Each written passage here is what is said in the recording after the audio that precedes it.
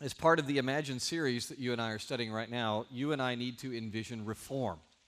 We need to envision reform in ourselves, in our relationships, and in our communities. That is our agenda for today. You'll see it inside your bulletin, your notes, societal reform. However, listen, we can't envision societal reform until we first understand societal decay. We first have to understand societal decay. A friend of mine in England, buddy of mine, recently wrote me, and he sent me a picture. He said, Wayne, I think this captures the core of current societal decay as faced by Western societies. This was the picture he sent me. It's a young woman. She's a student in England, a college student, and she is very, very angry that according to some new laws, she now has to pay for her own college tuition. And she writes on her sign, I'm not going to take it anymore. My friend pointed out that that's incredibly funny because her anger is based on the fact she actually wants to take it. Her real problem is she now has to work for it. My friend went on and he said this, and I thought this was well said. He said, the core of societal decay these days is found in people who believe they are entitled to things on earth just because other people have things on this earth. He then referenced Bill Clinton's famous statement from his first inaugural address. William Jefferson Clinton said this, it is time to break the bad habit of expecting something for nothing from our government or from each other, close quote. Now, I responded to him that he, my friend, and Clinton may well be right. But I added, human beings have always struggled with this spirit of entitlement, at least since we got kicked out of the garden in Genesis chapter 3. Not just other people, every one of us. That's why God's law contains such very clear statements about stealing and coveting. It's something with which we all struggle. Now, I know what you're thinking. In your favorite Bill Clinton accent, you're thinking, well, thank goodness, our perfect little society here doesn't have to deal with societal decay. I'm going to go play the saxophone, right? That's what you're thinking. And I have to tell you, au contraire, I want to read to you a story that was sent to me by the very wonderful people at GameStop here in Frisco, Texas. Friends at GameStop wrote me this. They said, Wayne, this past November, a man ran into our GameStop store here in the mall. He grabbed a bunch of packaging off the shelves, all new game boxes, and then jetted out into the outside crowd in the mall. Our staff and customers just looked at each other, stunned at such a brazen act in the middle of the day. Then we sighed and shrugged because no actual products are kept in the boxes. As you know, all the games are actually locked up behind the counter. A few minutes after everything died down, the guy reappeared in the doorway. He threw down the ripped-up packaging he stole and cursed loudly. Then he yelled, "There aren't any DVDs in these boxes!" and he stomped away. The reality is that we face, as many, many generations have, real societal decay. And it's not limited to London. It's right here in the healthy, well-run, family-friendly communities that we have built here in North Texas. Now, it may not always be that graphic, but it is a clear and present danger to businesses, to families, to all of society. The group and the individual are threatened by societal decay, which is rooted, as it always has been, in selfishness and entitlement. That's why continual reform is necessary. But before we get to the reforms that are outlined in Scripture, let's spend a moment on something else, on societal change as well. Societal change does not de facto mean decay. Some change is bad, but much change is positive. Despite what grumpy old men will tell you, there is nothing inherently bad in change. However, even when it's good, change can be hard to take. For example, a few months ago, I shared with Thomas Campbell in our congregation that my system was in shock over societal change in our city that had just become graphically clear to me. Here's the story. It started when I was very, very blessed to be invited for a private tour of the Star in Frisco before it opened. Just a few of us with the mayor, and the mayor walked us out onto Coach Garrett's private balcony. It's really nice. It was still under construction then, but it's really, really cool. Little miniature football field out there where he can coach players. I mean, it's pretty awesome. We're standing there, and the mayor points across the street, and he casually mentions that the Wade Park Hotel, that it's going to be just down the tollway, that it's going to be 35 stories high. 35 stories. That's 350 feet. Anyway, I don't know if this hits you, but it did me. And suddenly I was transported back a few years, not that many years, back to when I used to come with my sons and watch the guys who flew remote control airplanes on that exact same property. They had a little tiny asphalt landing strip that they would fly planes off of. In fact, a lot of those guys would ride their horses in Frisco, Texas, ride their horses past my house and down Rollator and then down Bishop Road, which was the only way to get there. There was no other road then. Now, that same property is a tollway that turns into a parking lot every single morning, right? Every morning it is a parking lot. And I must have really looked shocked. I know this is no big deal to you, right? But to a kid who grew up with wheat fields all around my house, a creek right behind my house, to a kid who grew up and moved here to get away from traffic and people, okay? To me, this was really shocking. And it must have looked pretty awful because one of my pastor buddies leaned over and he whispered in my ear, "Are you okay?" It was John McKenzie, awesome pastor at Hope Fellowship. Actually, let me give you the real story. What John said to me, and I quote, was this: "Are you okay? You don't look so good." Of course, you never look good, but you know what I mean. That's what he said in my ear. And my response was, "Yeah, I'm fine," because I was. Even in my shock, I knew God is at work. Even in my shock, I know the truth that growth can bring and will bring much that is good. And I also know John 17. You see, as I stood there and grieved over that old airplane field and the horseback rides, it was John 17 that kicked me in the 350-story backside, right? Open your Bible to John 17. You probably need a 35-story kick as well. Open your Bible, John 17's fourth book of your New Testament, Matthew, Mark, Luke, John. Go to chapter 17. This is in a section called the Upper Room Discourse. Jesus is gathering with his disciples on that last night before everything comes unglued. And chapter 13 through 17 is the Upper Room Discourse. We're going to start at the end at chapter 17 and pick it up in verse 15. Jesus is praying to the Father, and he prays thusly. Jesus says, "I'm not praying that you take them," by which he means his disciples. And by the way, don't think that was only limited to those 12, because he specifically says in that context, "and all those who follow them." That's you, that's me, okay? "I'm not praying that you take them out of the world, but that you protect them from the evil one. They're not of the world, as I'm not of the world. Sanctify them by the truth. Your word is truth. As you sent me into the world, I also have sent them into the world." Stop there. Now, considering that prayer of Jesus, his prayer for me, his prayer for you, I spent a little more time looking back. As I stood there on that balcony, I remembered more. And I remembered more about the blessings of engaging with a community instead of just running away from traffic and change.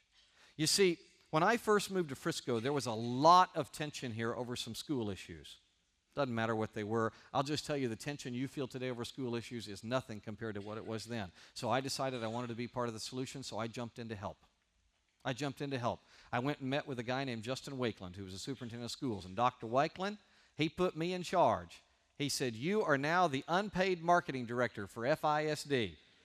And he gave me an office that I went to whenever I had time in the old administration building. Administration was so small then, we had extra room in the old building, and it was a blessing. Then I served on a committee that somehow miraculously God used us to convince the voters of Frisco, who were only about 7,000 people at the time, convince them to do a bond issue and a long-term plan that would make lots of smaller high schools in Frisco so more kids could be involved in the years to come. And somehow, taxpayers were willing to do that, even though it meant we were going to pay a lot more in taxes to pull that off. Now, ended up we didn't have to, because so many of you moved here, the taxes went down. See, I told you growth's not all bad. And then our growing little town had a tiny little public library. I mean, it was tiny. A few of you are old enough to remember. It was just, it couldn't do anything. So I wanted to help the library. So I jumped in and volunteered at the library, and I had a little badge. I was a volunteer at the Frisco Public Library. My favorite part was 2 days a week, I read to little kids who came from homes where they didn't have people to read to them, and we read great stories, all right? Then we planted this church, which has been an amazing blessing to this area. In fact, it was your church, it was this church that began a number of different things. Here's just a few of them. We began a homeschool group called Frisco His that has blessed hundreds and hundreds of families. We began a school called Legacy Christian Academy. Actually, the very first meeting was in my living room of Legacy Christian Academy. We began a group called Frisco Young Life that has seen hundreds of students come to Christ. Everyone on that original committee were members of Frisco Bible Church. While all that was going on, I was blessed to help launch the Frisco Christian Alliance. It's a group of pastors that agree on basic doctrine, and we meet every month, and I love those men. They are awesome. And together, those churches, number of things. Let me just give you one thing. I think maybe the most important thing we've done. Twice, we have defeated proposed laws that would have opened this community up to all-night bars and strip clubs. Amazingly, we have defeated those. And I thought back over all of that as I stood on Jason Garrett's balcony, and I was reminded of the positive results that can come if you will engage according to Jesus' prayer. Engage with a society instead of running away. Because like our surrounding cities, because of that engagement by all those people, Frisco has become a sought-after place to live. This is all you need to know. Here it is in a nutshell. When my family moved to Frisco, Texas, there were more whorehouses than restaurants. And it wasn't even close, okay? Now, that seedy little community has become a place that always appears on every national ranking of the best places to raise kids. And most importantly, because people engaged according to Jesus' prayer, thousands have come to faith in Jesus. Thousands of people have become Christians through this church and through our brethren. Friends, here's the point. The answer to both societal decay and societal change is deeper engagement of Christians who envision continual societal reform. This becomes especially evident when you unpack the conversation that leads up to that John 17 prayer. Okay, so flip back to the start of the upper room discourse. Would you go back to John 13? Go back to the beginning. Jesus is gathering that last session with his disciples, and he says this. We're going to work our way through it just piece by piece. Let's start in verse 34. Chapter 13, verse 34. Jesus says, I give you a new command. Love one another. Just as I have loved you, you also must love one another. By this, all people will know that you're my disciples, if you have love for one another. As we say on the right side of our notes, remember to love the brethren. This is where it all starts. Please notice Jesus doesn't say people will know you're his followers if you feed the poor. He doesn't say that people will know you're a Jesus follower if you elect wise governments or if you give money to spread the gospel. Those are fine. Those are wonderful things, in fact, but they do not resonate with the world's consciousness as coming from Jesus. One thing only tips everybody off out there that you are a follower of Jesus: when you love his people. I know it's hard. Church people are weird, okay? We're like minions. We're kind of goofy. We're prone to distraction. Maybe that's why Jesus calls us his sheep, because sheep is dumb, right? But if you can let God empower you to really love us goofy sheep, then you're fulfilling Jesus' command, right? And the world will know you're a Jesus freak. They'll probably know you're a Jesus freak because nobody else could love us. And this is primary. It's primary not just in the flow of the upper room teaching by Jesus. It's also primary in the logic of societal reform. Think. If you Christians can't even love your own, what could you possibly have to offer anyone else? You can't get to the reforming societal engagement of chapter 17 without first loving the brethren in chapter 13. Everything starts with loving the brethren. Amen? All right, now, the next section of the upper room discourse, what we call chapter 14, is greatly about peace. All right, go to verse 1 of chapter 14. Your heart must not be troubled, said Jesus. Believe in God. Believe also in me. Now, slide down to the continuation of the thought, the end of the thought in verse 27. Great stuff there we're going to go over, but we can study that some other time. Go down to verse 27. Peace I leave with you. My peace I give to you. I do not give as the world gives. Your heart must not be troubled or fearful. Be at peace. It is the legacy of Jesus to his congregation. Of course, just saying it doesn't make it so. At least it doesn't for me. I don't know about you, but to move from stress and fear and troubled thinking, I have to do more than just wave my magic peace wand, right? There's a really big clue about a process that does work in your text. Look, it's there, the contrast between Jesus and the world. See how he highlights that? We know from other texts that Jesus' kingdom is not currently of this world. Therefore, he gives differently. His peace is different. He's not a contract breaker. He doesn't change. He leaves his peace permanently. Ergo, if I want to experience real peace, I must turn to Jesus. I will not find peace in this world. You do know that most people actually think peace is something to find in this world. They do. This is how people think. Psalm 17 summarizes it brilliantly. Look, middle of a prayer, just for this one time, just don't worry about the context, just look at this. By your sword, deliver my life from the wicked, from mortals, by your hand, O Lord. And here's the key thought: from mortals whose portion in life is this world. Whose portion in life is this world. Mortals find their portion in life in this fading world. By contrast, the immortal Jesus offers real peace. Finding peace in Christ, instead of trying to find our portion in this world, requires that we renounce and grieve this world, especially, think this through, especially the good things of this earth. Right? So go back to me. I'm standing on Coach Garrett's balcony. I'm thinking of remote-controlled airplanes being replaced by a 35-story hotel. What was my real problem? I needed to grieve. I had to recognize that it was not a hotel that was stealing my peace and joy in my community. It was my own memory. Because those were pleasant memories, I had unwittingly slipped into finding my portion in this world. Somebody comes along and builds over my memories, what happens? I lose my peace, right? To move into Jesus' peace that passes understanding and lasts forever, I had to first renounce the way I had found my portion on this earth. Don't misunderstand.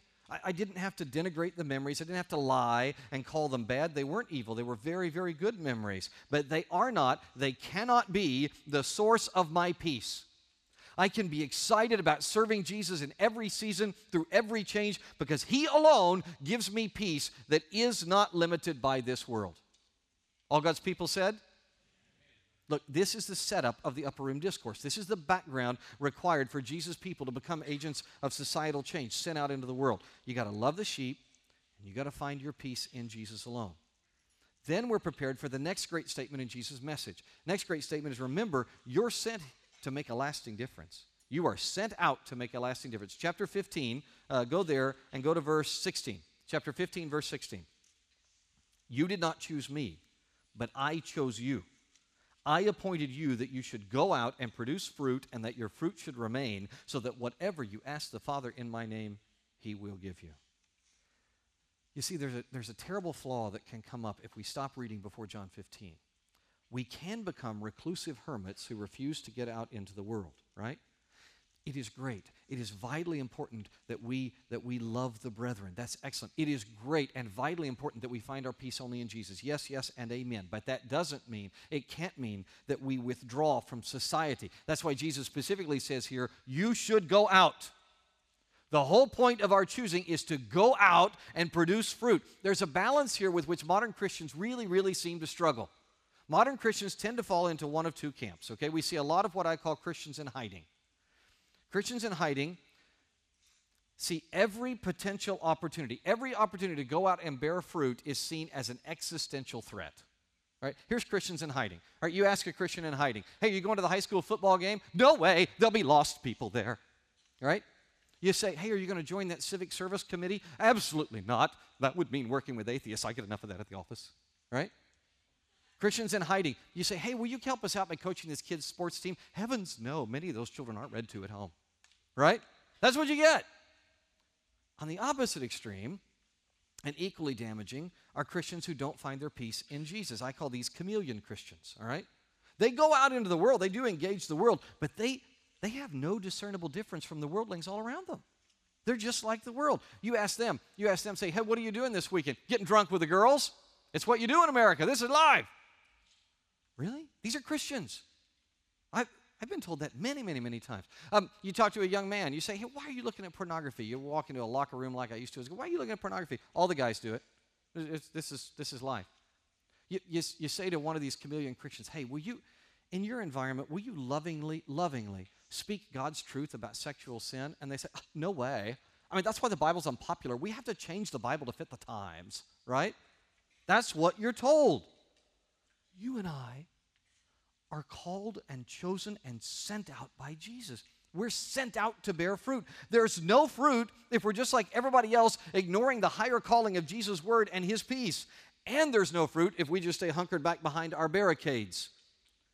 Years ago, I ended up in a lovely one-on-one conversation with this guy, with John R.W. Stott. And we discussed this topic for a while, and the great theologian said something very profound to me. He said, Wayne, The issue is whether Scripture will inform society or society will inform Scripture. Close quote. Go out as Jesus' sanctified followers and inform society according to Scripture. And as you go out, remember this, Jesus' next point, opposition is normal. Very next thought in the great conversation, go to verse 19. You're in chapter 15, go down to verse 19. If you were of the world would love you as its own. However, because you're not of the world, but I've chosen you out of it, the world hates you. Remember the word I spoke to you? A slave is not greater than his master. If they persecuted me, they will also persecute you. If they kept my word, they will also keep yours. Idea continues. Go down to chapter 16, read verses 1 and 2. I have told you these things to keep you from stumbling. They will ban you from the synagogues. In fact, a time is coming when anyone who kills you will think he's offering service to God. Opposition to Christ's followers is real.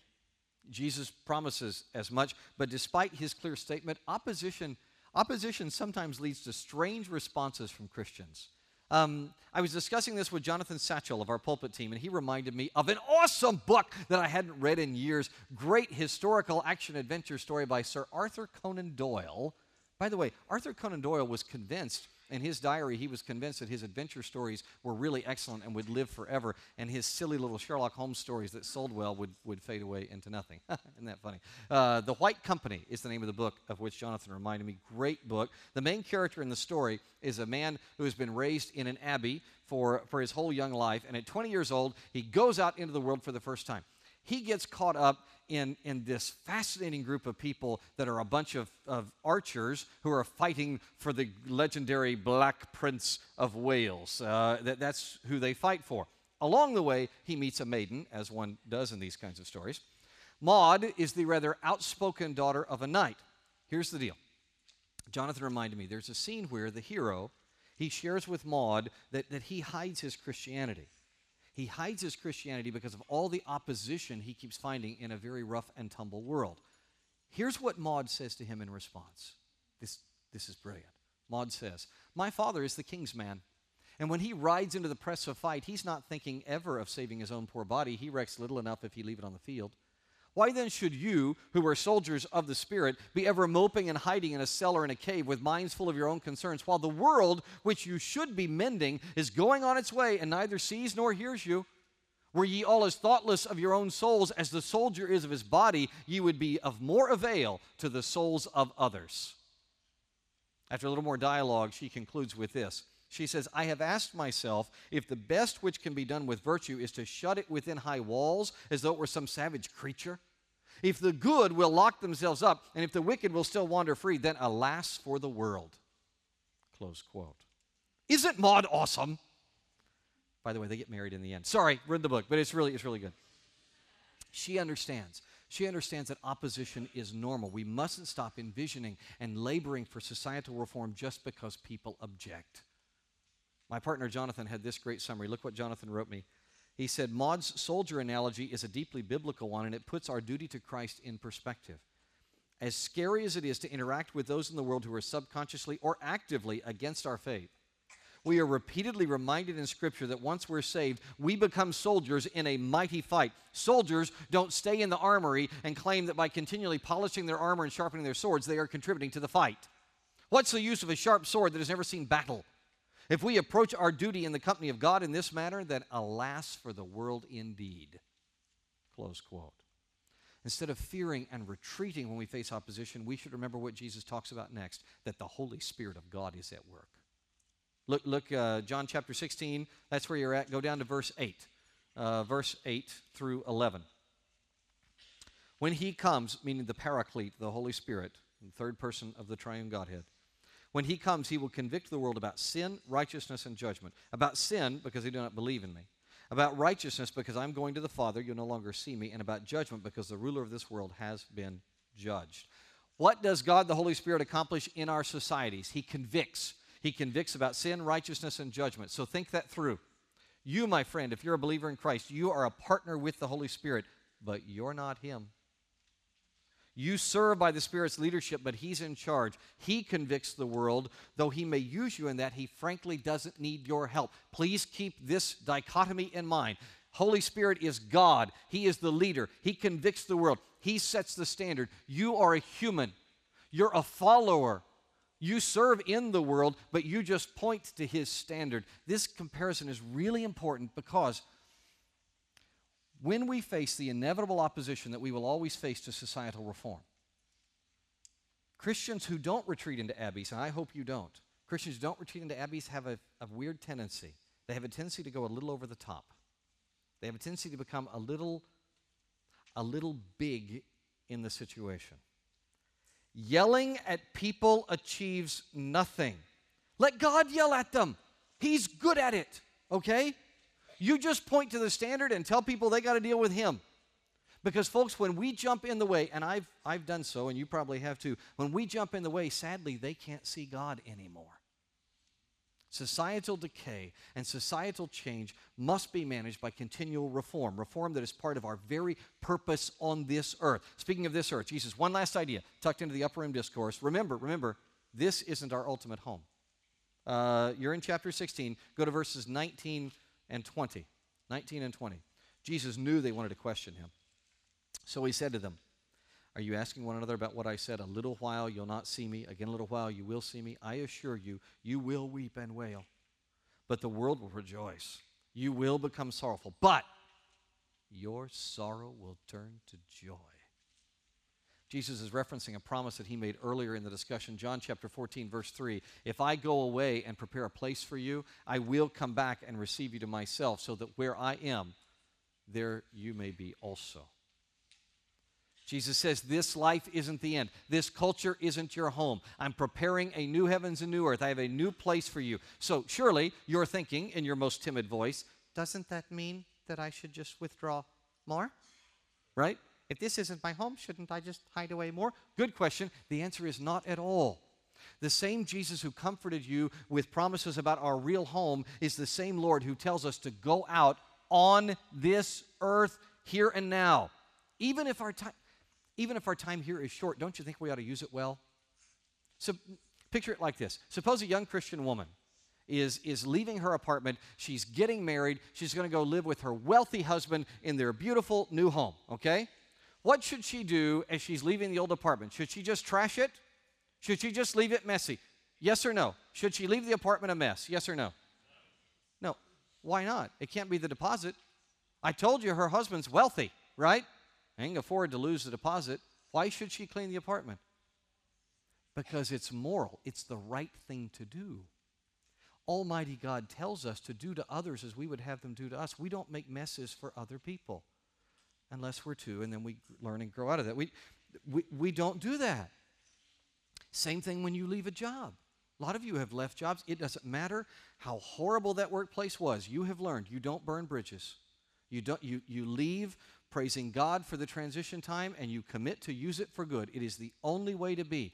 Just because you and I are guaranteed a perfect home elsewhere doesn't mean we shouldn't care about all the other people who are trapped in this cesspool. How selfish! That's why the Bible gives us two mandates. There are two commands in the Bible that make all the difference for those people who are trapped in this horrible bad lease, in this bad job that is earth, this side of heaven. First mandate, we are told to fill the earth and subdue it. This repeated statement in Genesis is fleshed out throughout the Scriptures. Humans are supposed to care for life on this planet. Humans are intended to be, by God, a force for good. And by the way, this command is repeated after sin enters into the picture. So even though the image of God is defaced, it is not erased, and we are still supposed to be a force for good. We're to do good on this earth, even though one day it's going to all be remade. Second mandate, we are to share the good news of salvation with Jesus with all the world. We are to invite every other person we can to join Jesus Forever family in the awesome new home that He is preparing for us. Remembering that this is not our home actually spurs on our efforts in these two mandates. It does not make us retreat at all. Therefore, with that in mind, go back now. There you got all the background, okay? Now go back to Jesus' great prayer in John 17. All right, go to verse 15 of John 17. I'm not praying that you take them out of the world, but that you protect them from the evil one. They are not of the world, as I am not of the world. Sanctify them by the truth. Thy word is truth. As you sent me into the world, I also have sent them into the world. loving the brethren, finding peace only in Jesus, making a lasting difference for which Jesus appointed you, remembering that opposition is normal, that the Holy Spirit is at work. Leave this home well. All God's people said? Amen. All right, now let me tell you why I'm addressing all this today. I believe that the next 3 years, I won't bore you with all the reasons why, I think the next 3 years are critical for North Texas.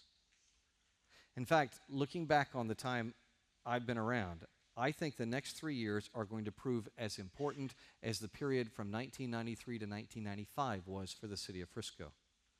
You see, during that era, 93 to 95, God's people, and they were God's people, drew up plans for a great number of things that have proven to be an amazing blessing to many, many, many thousands of people. Let me just walk you through a couple of them. It was in 1993 that a Christian, a godly man named Bob Warren, who was the mayor of Frisco, decided that he could and felt God wanted him to bring a mall to Frisco, Texas to become an economic powerhouse to jumpstart and supercharge this struggling economy. All the experts told us it could not be done. I was on the committee with Bob, and I read articles in the Dallas Business Journal laughing at us until we did it, until God did it, and we got to be a part. During those 3 years, we noticed there were a number of families in our community that were beginning to hurt. The community was growing. And the old safety social systems that had worked before weren't working as well in our new town, our new bigger town. So a bunch of Christians got together, and they formed something that eventually became known as Frisco Family Services, a wonderful, wonderful thing. It's fed thousands of people. So many wonderful Christians were heavily involved in all these efforts during those years, and I was honored to learn from them. I was honored to serve with them. People like Kip Bledsoe and George Purefoy and Ron Patterson, Isabel Sim, and Pat and Catherine Fowler. Catherine, who listens to All the Difference every week, every day. Hi, Catherine. Gary and Angel Hadley, all these marvelous people, and many, many more whom I'm forgetting to mention. Most importantly, during that 3-year period, 93 to 95, the number of churches in Frisco doubled. As new church plants were started. That would not have happened so effectively if many people didn't sacrifice to make that happen. It was also greatly assisted by a city government and a school district that were very church-friendly. Now, during those years of the first Clinton administration, they were long ago, that Clinton administration. But I am convinced that during those years, we saw something that is very similar to what we see today. We are at a similar change point today. And if you and I will engage with societal reform today, we can fulfill Jesus' calling, which is to make this place better and better and better all the time. So look in your bulletin. You got a response card. I want you to take it out right now. Everybody grabbed it. Inside your bulletin, there's a response card. As part of our focus of reform, envisioning reform in our lives, in our society, in our church, I encourage you to make one of these commitments. It's on your card. You may come up with many more and better applications. I'm going to share with you the 4 that struck me as most important. Number 1, you'll see on there. Volunteer in a government position in your city. There are scores of volunteer positions you can take in government. There are boards that are not full in Little Elm and Prosper and Argyle and Frisco and Salina and McKinney and Plano and all the other towns that I'm forgetting. Your city needs you. You can get to work. Your schools, I promise you, will put you to work. Meals on Wheels, the Frisco Library, Frisco Family Services, other government-supported works can use you. If that seems to fit your heart, then get out there and get at it. Get out there and start serving. Do this. Just circle that little bullet point so you'll know you did that. Write that down with your name on the commitment card, tear it off, and put it in the offering plate so I can pray for you. And that way I'll keep a list and I'll pray for you over the next 3 years. Second way that you can impact society. Become a supporter. You see on there, become a supporter of All the Difference, All the Difference ministries. This is exactly what our radio and broadcast ministries do, what our books do. They impact the world beyond these walls. There's a whole lot of people that give money to your ministry, All the Difference. Do you know why? They do it because they want to change the way the world thinks. They want to impact people in a way that really does change people and make a difference. If that appeals to you, indicate that on the card, and we will praise God for you. Third, commit to joining one of this church's outreach ministries. Okay? We've got 4 regular monthly outreach ministries. I'm suggesting that you volunteer 12 times. That's 4 times a year over the next 3 years. That you volunteer 4 times a year over the next 3 years at one of these ministries. Grace Bridge is a ministry in Salina that we support, and we work with them at least once a month, often more, and they feed the hungry in Collin County. Prairie Estates is a nursing home where we go every single month, and it is awesome as we encourage the people who are in that nursing home, actually, to put it more honestly, as they encourage us. Laundry Love is a newer ministry of our church. It is our monthly outreach at the Frisco Laundromat. Our volunteers go to the Frisco Laundromat one Friday night a month, and they pay for all the laundry costs for everybody that's there. And while those people are happy and thankful and not having to pay for their laundry, they engage them in conversations about what really matters. Think, okay? If you can't talk to somebody about the things that really matter, about sin and about Jesus and about cleansing in Him and about trusting, if you can't do that when you're washing, something's really wrong with you, okay? It's really a perfect setup, all right? Fourth one that you'll see on there is Life Talk. Nearly every month we host a shower of blessing. Shower of blessing is where a very brave woman who has decided to spare the life of her unborn child, she comes into this church, and a lot of you give her, who has nothing, give her all the stuff she needs to enjoy raising that child, and especially to raise that child in a godly community. It's awesome. 4 times a year over this critical 3-year period, you join these efforts. Every one of these is going to cost you time. Some of them will cost you money. All of them will bless your socks off. We have lots of other annual outreach efforts that are wonderful and very important. Things like VBS and Clothe the Child and Operation Christmas Child. But these are our every month outreach ministries. All right, you're going to see a fourth recommendation. Final recommendation. Join, brand new. We're just starting this today. We're calling it Active Faith Fellowship. A.J. Rinaldi just came up with that wonderful name. It's a low-key mentoring program. You see, let me give you a little background. Here's where it comes from. One of the problems that we see continually these days is that people in younger generations are having a very hard time integrating their faith with their work life. It's really hard. A.J. Rinaldi, our pastor, and I were just at a summit with people from all over the world. It was a fascinating gathering of people, and we talked about this in all kinds of different environments, schools, works, churches. It was amazing how people are struggling, and particularly younger generations, struggling with living out who they are as an integrated whole. So what we're doing is this. We're asking those of you whom God puts this on your heart, those of you who were born prior to 1982, to serve in this ministry as senior fellows. And if you were born after 1981, we'd like you to consider becoming an associate fellow in this. It's not a great deal of commitment. We just ask the senior to take on an associate. We'll arrange this for 1 year, okay? Some guy with a guy, some girl with a girl for 1 year. All you're doing as a senior fellow is you are agreeing to answer their questions. And they have lots of questions. Now, here's the only tip-off. They only talk through Twitter and text, okay? Just got to warn you, all right? So if you're a complete Luddite, you may not want to do this, but that's how they communicate. You also agree that when you can, as you can, you take your associate fellow to work. When they have time once in a while, you take them to important meetings so they can see how business gets done. You help them navigate the very difficult world these days of school and or business. Our pastor, A.J. Rinaldi, is going to oversee this program. If you want to join as either a senior fellow or an associate fellow, just indicate that on your card, and we'll set it up and we'll see what develops. If everything goes the way I think it will, these fellows are going to help reform society. I'm really convinced these intergenerational relationships will do some very important things. Here's what I think they will do. I think this will model how life is integrated, especially faith and work, which is really, really important. Secondly, I think it will model how to work, how to work as a biblical Christian. Thirdly, I think the associate fellows I really think they're going to be empowered to discern what kind of work, what kind of service fits them best at this season. And everybody wants help with that, don't you? And fourthly, maybe most importantly, we're going to help these younger people discern how God intends to use them to positively reform and change this world.